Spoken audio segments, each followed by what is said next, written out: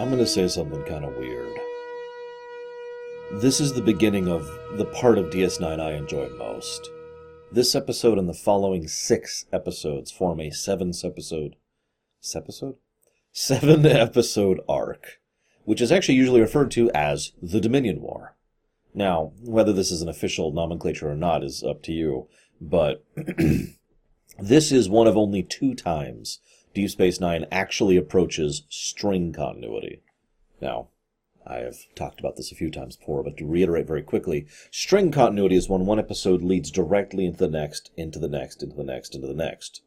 Or, to put it in a more simple way, it's when 7 episodes are really one episode, one story, just told across multiple iterations. This is something that Star Trek almost never does. It does this here, it does this at the end of Season 7, and it does this across Season 3 of Enterprise, and kind of does it in Season 4 of Enterprise. That's a whole other barrel. I don't want to talk about that. Obviously, Discovery has also pushed into string continuity as well.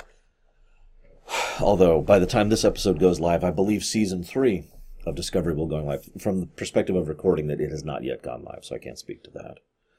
So, I tend to enjoy this stuff, but it's just funny to think about that it's Season 6 when it's finally like, yeah! Oh, this is way in here, isn't it? It takes until this episode, until official war is declared between the Dominion and the Federation. And that's the first thing I want to talk about. Now, I'm an armchair general here a little bit. Even got the armchairs for it.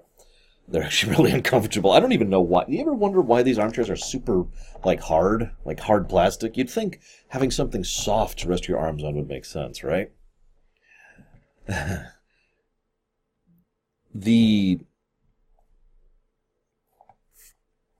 been saying for a while that the Federation should have never let things get this far.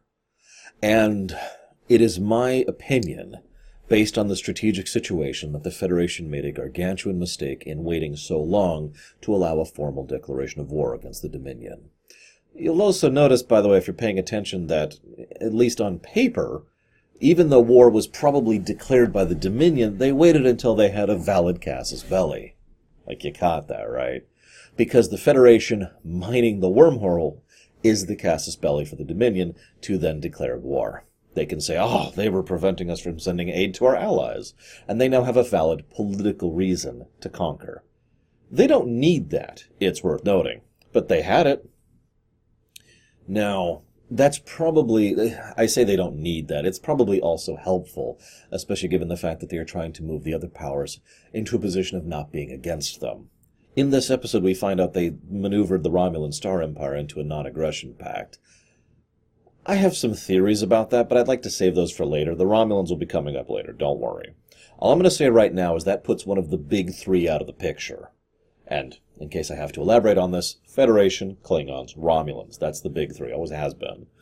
So moving one of those powers out of the picture is a huge win for the Dominion. And you can see what the Romulans are probably thinking on this one.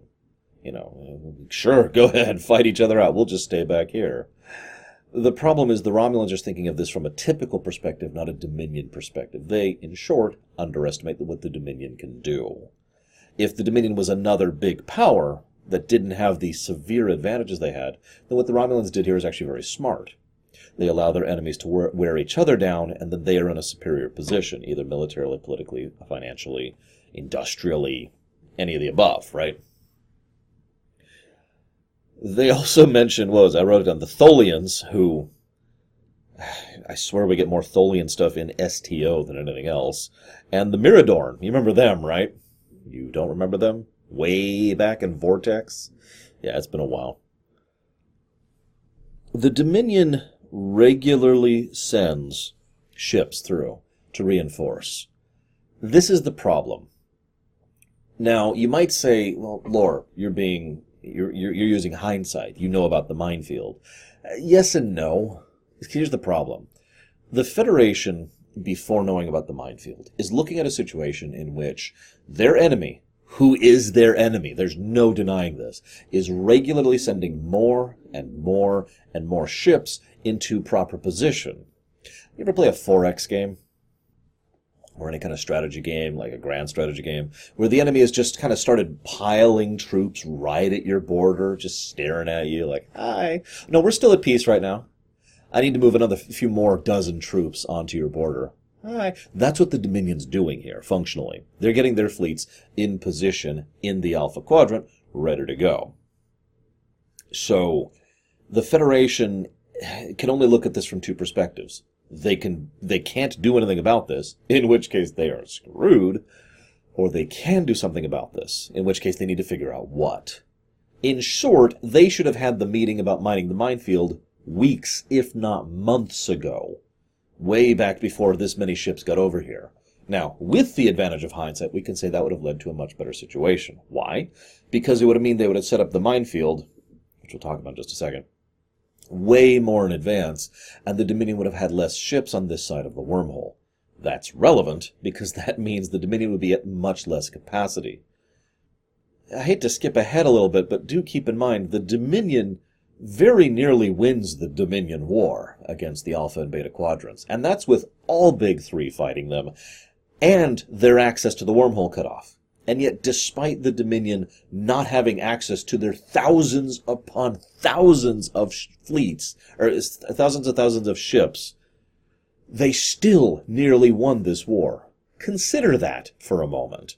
Consider that the Dominion, with their hand tied behind their back and blindfolded, still nearly beat the Big Three.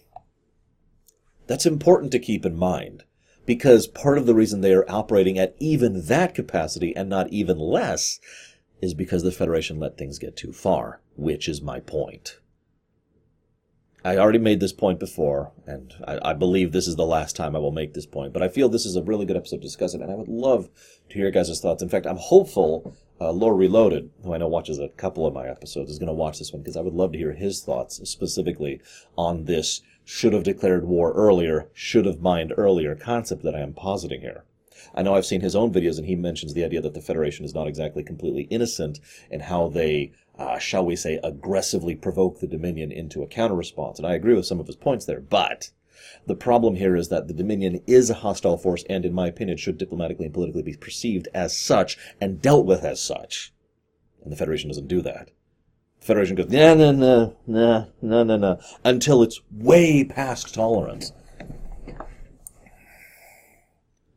I learned at a very young age you can't do that. You can't let people walk all over you unless you have tremendous power, because remember, power equals mercy, or, I guess that's it. That's the only exception, basically. Because all that's going to do is make people walk all over you, and they're going to push you, and they're going to hurt you, and they're going to provoke you, until it gets to the point where you finally react, and that reaction's going to go much worse than it would have if you'd done it earlier when it was measured and carefully thought out. Instead, it's going to be mostly an emotional reaction, and that's going to lead to a bigger mess. This is true even on an individual level. How many of you ever had to deal with a bully back in school? 'Cause I have. You let a bully push you and provoke you and hurt you, snap your bra, any of that crap? I'm sure at least some of you had to deal with that garbage. And if you let them walk over you too far, then when you finally snap back, it looks like it's your fault. You have to have a preemptive response in place. And I know what you're thinking. What preemptive response? Well, it depends, doesn't it? It depends on the specific circumstances. You need to go to someone, or you need to confront them, or you need to stand up for yourself, or you need to avoid them. It depends. And in this case, preventing the Dominion from reaching a hand out into the Alpha Quadrant was, in my opinion, the correct response. I know this because the fact that they mined that field means they have a chance at winning this war. Emphasis, a chance, not a guarantee.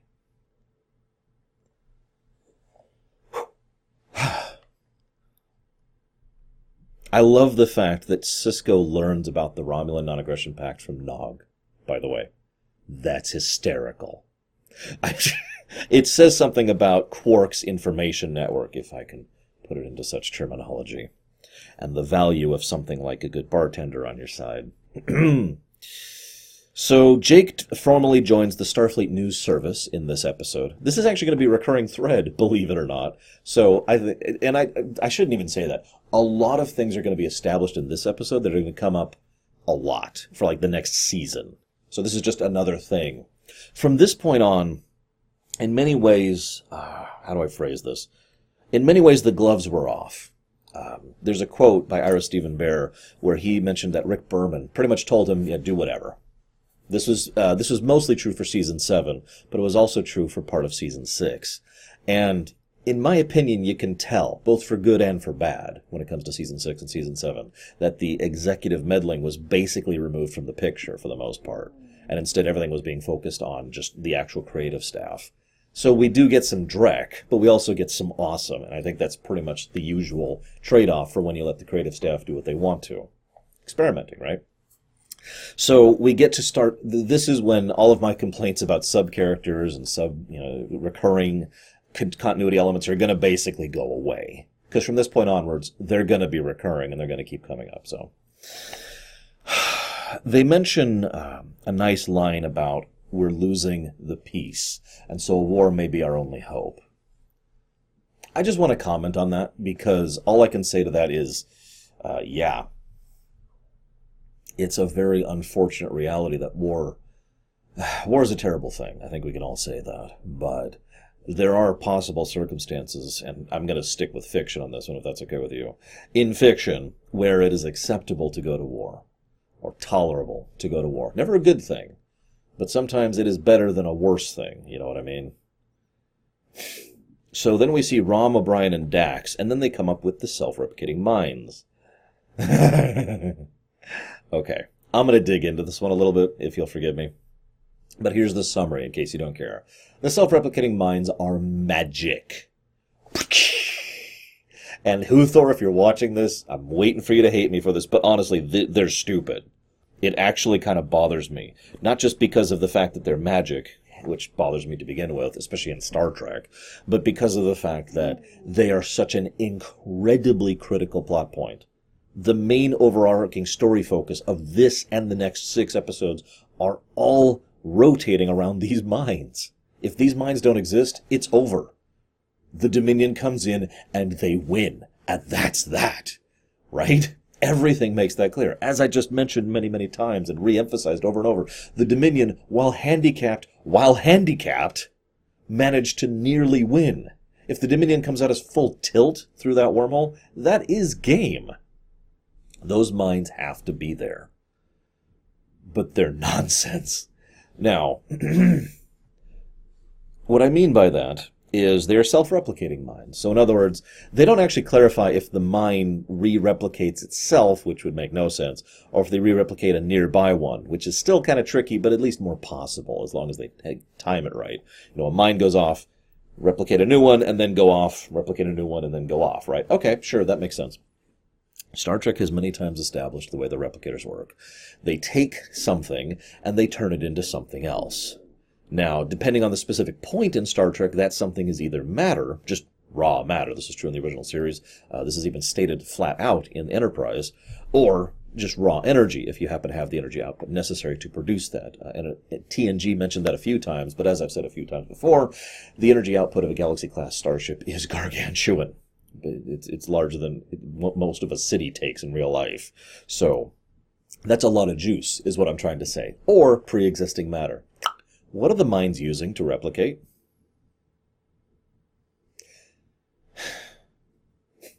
You kind of see the problem here. There's no, this doesn't work, basically. There's no way around this. They either have to have a cache of matter, which is lost the moment they explode, are somehow reclamating matter from some unknown source, or they have the ability to generate energy, which they then use to generate the same amount of energy that they are generating, also known as 100% efficiency, or effectively truly infinite energy source, which is something that's a bit beyond even Star Trek, especially the Federation. And even that doesn't quite explain it. Now, I'm hammering on the minds point for a bit, because for years I have heard fans talk about this story arc, the Dominion War, the 7-episode arc here. And one of the biggest points of contention is not actually the minds. It's something else, which we'll get to in the 7th episode. But for me, these minds actually bother me even more, specifically because of the fact that they are such a critical and crucial point that actively works against the established points of the franchise. It's both of those things in combination. It's nonsense, and it's critically important. They're effectively a plot hole, to put it in a simplistic terminology. Unlike, say, the Prophets, which are well established within the continuity of Star Trek, and operate exactly how they tend to. We'll get to that later, though.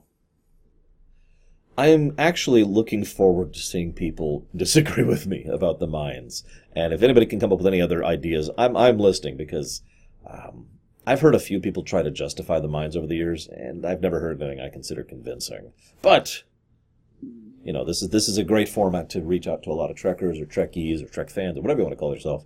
So I'm actually curious of your guys' thoughts. Odo and Kira. Rewind. Reinforcements. None. They decide to not reinforce this area. Now, this is definitely getting into armchair general territory, but I kind of wonder if that was the right call. On paper, the logic and strategy is sound. You attack where the enemy is not, okay? It's a Fabian tactic, right? But if you're going to do something like that, you need to make sure that you are gaining equal to or greater than what you are losing. They're losing D-Space-9, which is a hell of a loss, in addition to Bajor and the political points associated there too, and probably access to the entire sector, which also gives them easy access to the Cardassian territory. What they gained is the loss of an enemy factory. A shipyard, more specifically. I'm not sure that was worth it. I'm really not. It's just something interesting to note.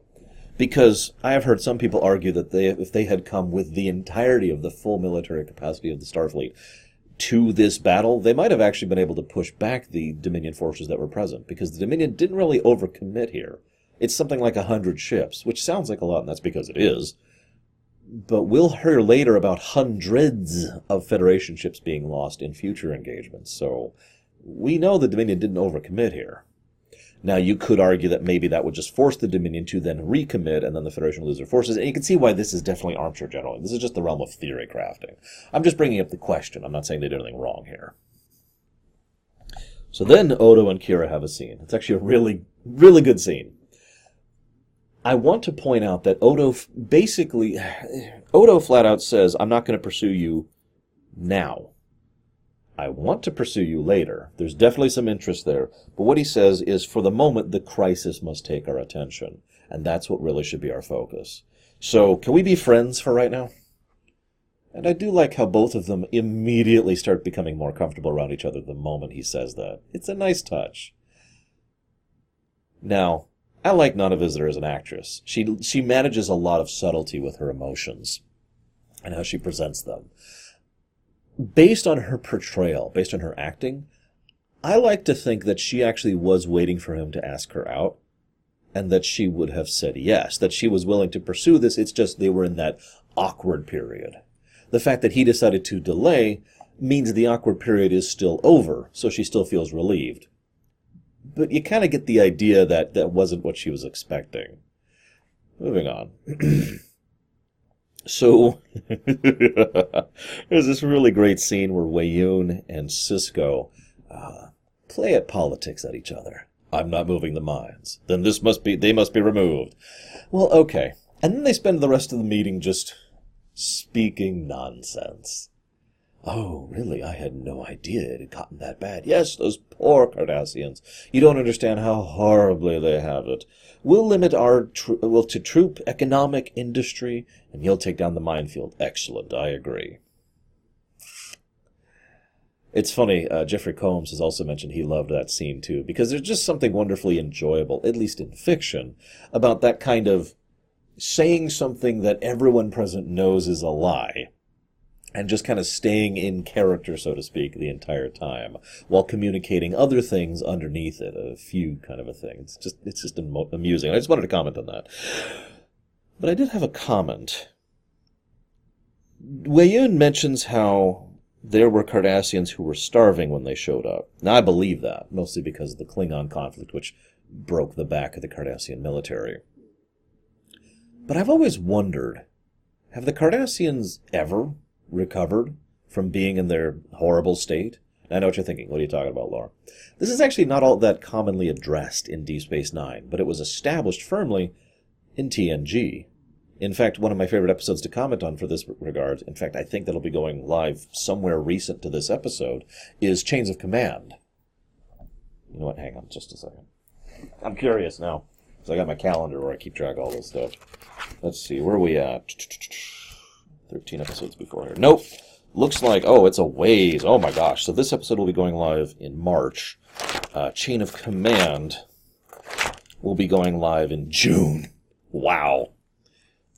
Let me tell you, I can't wait to talk about that one. That's a fantastic two-parter. But getting back to my point, in Chain of Command, it is very firmly established that the Cardassian were not doing well. That their infrastructure, that their economics, that their food production, that they were just barely holding on. And so they used military expansion and conquest to try and feed their people. Then we find out that basically there are hints and little inferences from then, which at this point was like 7 years ago, until now, that they never really got better than that. Oh, sure, they brought in resources, but those resources were then put towards more expansion, put towards the rich, put towards the military. And so the actual populace never really got any better. Now, that may or may not be true. But I hate to say this, I've always liked the idea that that is true. Mainly because, A, it shows how the self-feeding problem doesn't resolve these kind of situations. And B, because the obvious Roman parallels. And then C, finally, because it means that when the actual civilian government takes over Cardassia after DS9 is over, they might be able to actually start feeding their damned people, especially with the assistance and aid of the Federation. So,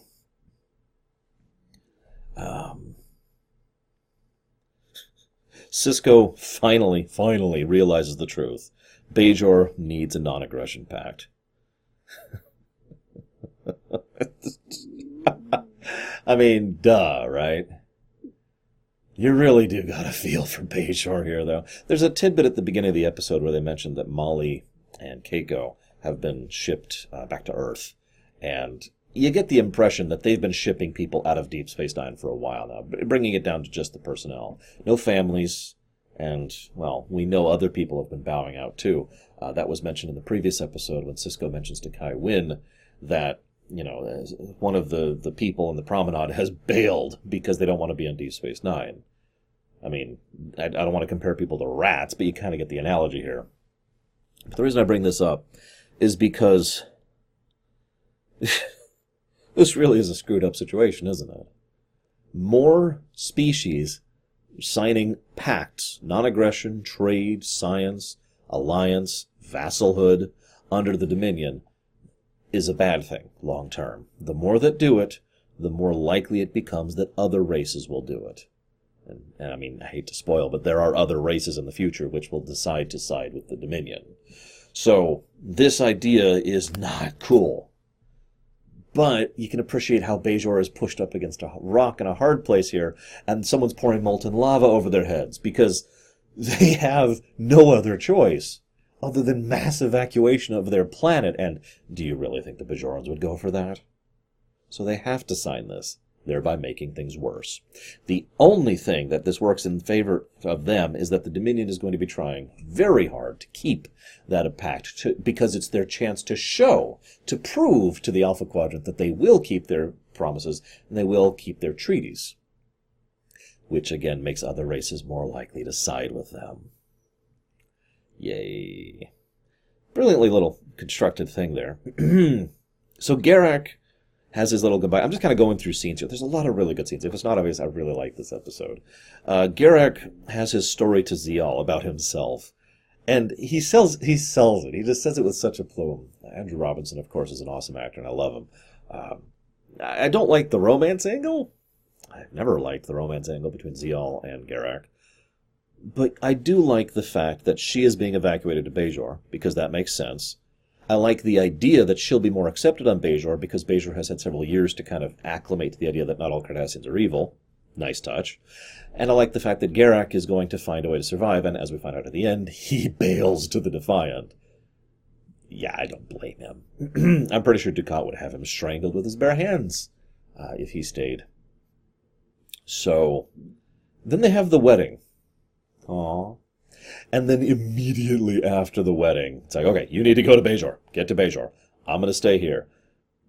Rom even quotes Casablanca. He does a good job of it, too. Max Grodenchik actually is a surprisingly charismatic actor.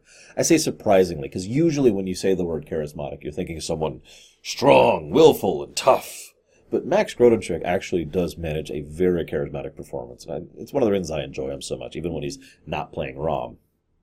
So he does a good job of his role and convinces her, yeah, you gotta bail. And this leads smoothly into his scene with Quark. Now I want to comment on two things about that. First, Quark mentions he'll give their relationship 2 months. Spoilers, they're still married in STO. Something about that makes me smile.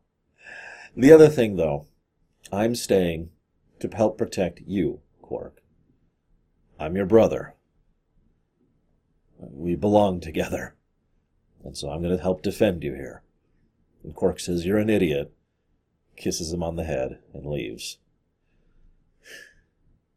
We've seen Quark grow a lot over the years, and Rom, too. It's just really strange. You can see one of the reasons it's so weird to go back through this show. You remember when Rom nearly killed Quark to become Negus? That was like in season 1 or 2. I forget when exactly. We sure have moved past that point, haven't we? Then again, Nog used to be a guy who barely had any lines, who was trying to steal some stuff from the dilapidated promenade back in Emissary, so... Now... Quark, of course... Quark obviously cares, but, you know, he's staying because... Well, what else is he going to do? And, well, he wants to be in a good position, and I don't blame him. Rom, of course, stays because I'm a Federation spy. Jake stays because he's an idiot. Oh, don't mistake me. I get his point. But Jake staying is a very stupid decision. He banks on the idea that they won't hurt him because he's the son of the emissary. That is a gamble on long odds, and the Dominion, to be frank, doesn't care that much, especially since the Dominion can arrange accidents. He is very lucky the Dominion didn't have any specific malicious intent towards him, because they could have. I could also bring up the concept of political hostages, which is a very common concept in a lot of forms of warfare. Even nowadays we have POWs and the exchange thereof. Anyways, so, Garak has a scene where he's talking to Odo. He laments that he didn't get to kill Dukat. By the end of today, everyone on the station will regret I didn't do that. I wonder how true that is. I know that sounds strange, but in the what-ifs, we all like to speculate on what-ifs, right? In the Elseworlds of Star Trek Deep Space Nine, I'm actually not sure how different Dukat's absence would make things. Obviously, it would change things in the future because Pawwraiths, but at this point, I actually have a feeling the Cardassians would have been sublimated into the Dominion one way or the other. Dukat inviting them in allowed him, personally, a position of power, but they are still a vassal state under the yoke of the Dominion. By the way, you'll notice Weyoun starts to finally crack the whip more than once in this episode. In fact, I love how calmly Weyoun threatens Dukat. He doesn't raise his tone. He doesn't get all deadly. He just says, I expect you'll do better than this. Just very calm, conversational sort of a thing. It's wonderfully terrifying. I love Jeffrey Combs. Anyways, so... Look at my notes. Damar! Oh, hey, Damar shows up again. You remember him, right? You don't remember him? All right, real question. How many of you really didn't recognize Damar when he shows up in this episode? Now, I'm not raising my hand because I've always had an eye for recurring characters, even when I was a kid. But admittedly, I didn't think he was a significant character. I was just like, oh, hey, it's that Cardassian again. I don't think I recognize his name. But it was the guy, right? Dukat's number 1. So, all right, cool. He's still there. Good to know. They mentioned the size of the fleets. I mentioned 50 strong in the initial fleet. This is officially the beginning of the fleet size in Star Trek getting to be something a little more approaching what it should be. I've talked about this before. In fact, this goes all the way back to my discussions in Season 3 of TNG. Star Trek, forgive me for repeating myself, Star Trek often has this approach that a fleet battle is between one and another ship, or occasionally one ship and 2 ships, and very rarely one ship and 3 ships. That's the rare one right there. Over time, this has changed. Now, the original reason this was because budget, right? There's only so much you can do with models, and it's expensive to do those model works. Now, this is actually not always true. In the original series, if you remember, they mentioned squadrons of Klingon ships fighting squads.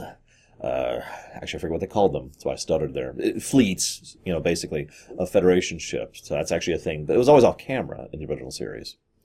But when they shifted over to TNG, the size of fleets just kind of became minuscule. Wolf 359 was substantial, but ultimately, if you think about it, that's like 3 squads of ships and nothing else. It was all they could manage at the time. And you can't tell me the Federation, which spans a huge space of time, only has 50 ships at its disposal, right? The reason I'm going into all this is because DS9 has been slowly pushing that size of fleets thing up bit by bit. I commented on this during the invasion of the Dominion War. The fake Dominion War. What was the episode? Not Sacrifice of Angels, that's the future one. The Die is Cast. That was it, in the Die is Cast. And it was just, oh my god, there's 100 ships? That's huge! Well, we're getting into the era of hundreds of ships from now on. And that makes sense. After all, how often has Star Trek been in a state of open warfare with someone else? It's not a common occurrence, especially when that is effectively a state of total war. Anywho, so their shields now work against Jem'Hadar weapons. What I find amusing about that is they never even explain that. I actually couldn't even find any behind-the-scenes information on that one. No interviews, no nothing in the Deep Space Nine companion. All I could find was the episode itself. So here's my speculation on that. I've talked before about when they very first showed the Dominion, they were OP. They were literally too strong and too good. Borderline Mary Sue. Now, a lot of people in the comments section disagreed with me on that because they presumed that all of that OP nature was actually very specific and to the point, site-specific effort being put into putting up a brave front. It was a bluff, in short. And they were just, look at what we can do, be afraid of us. And it wasn't actually what they were capable of on a normal basis. And that's possible. I don't buy it, but it is possible.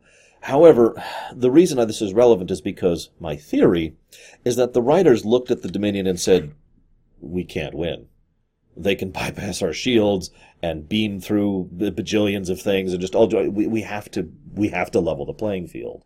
So they threw in that bit about their shields working about Dominion ships, because if they didn't, the Dominion War would be over tomorrow. So, out of character reason. Shrug. I'm looking at my notes here. There's a whole bunch of stuff here. Jadzia mentions we're going to get married as soon as this is all over. Remember that. And Sisko gives a really big speech. And he ends it with saying, in this place where I belong. How many of you really feel strongly about the concept of home? Now, I do. I don't actually have a home. In fact, I never have. I hope someday in my life, and I mean this sincerely, no joking, I hope someday in my life to find a place that will be home for me. I haven't found it yet, but I understand the concept. This is just where I am right now. This is the place where I lay my head to rest. This isn't home. Now, the reason I say that and give that specific parallel of how I haven't found my home yet is because I feel like Sisko has. And I know this, especially given what's going to happen in Season 6 and Season 7. Sisko has found his home, and now he has to leave it. I can't even imagine what that feels like. So, it was a good speech. It hit right in the feels. And, of course, they torch the place, and hey, it's Emissary again. Oh, bit of a time loop, but, we've had time loops in Star Trek before. No worries, no worries. So, Rom, he's staying behind. Jake's staying behind. Kira and Odo welcome, Dukat. Weyoon is like, found. We're basically establishing some of the character dynamics going for the next 6 episodes. But the last thing I wanted to comment on is way back in Season 1 or 2, there was a really bad DS9 episode where these fragments of people's memories that are actually alien beings show up to show. There was one that showed up as a fake Dax. There's one that showed up as Rumpelstiltskin, I think. And there was one that showed up as a baseball player who gave his baseball to Sisko. Now, that episode sucked. But it gave Sisko the baseball. which has been on his desk ever since, and will now start to be actually a surprisingly large character point and thematic point going forward. In fact, even in this episode, it leaves a message both for the audience and for the characters that Sisko will be returning. That's why he leaves his baseball there. And I just point that out because in the next several episodes, Dukat is going to start getting really fixated on that baseball. Overall, a very powerful, very excellent end to Season 5. A very Dunkirk kind of a situation. I guess I have nothing else really to comment on. Now, that's not true. But I want to save that for next week. So, tune in next week for the remainder of my thoughts. See you in Season 6, guys.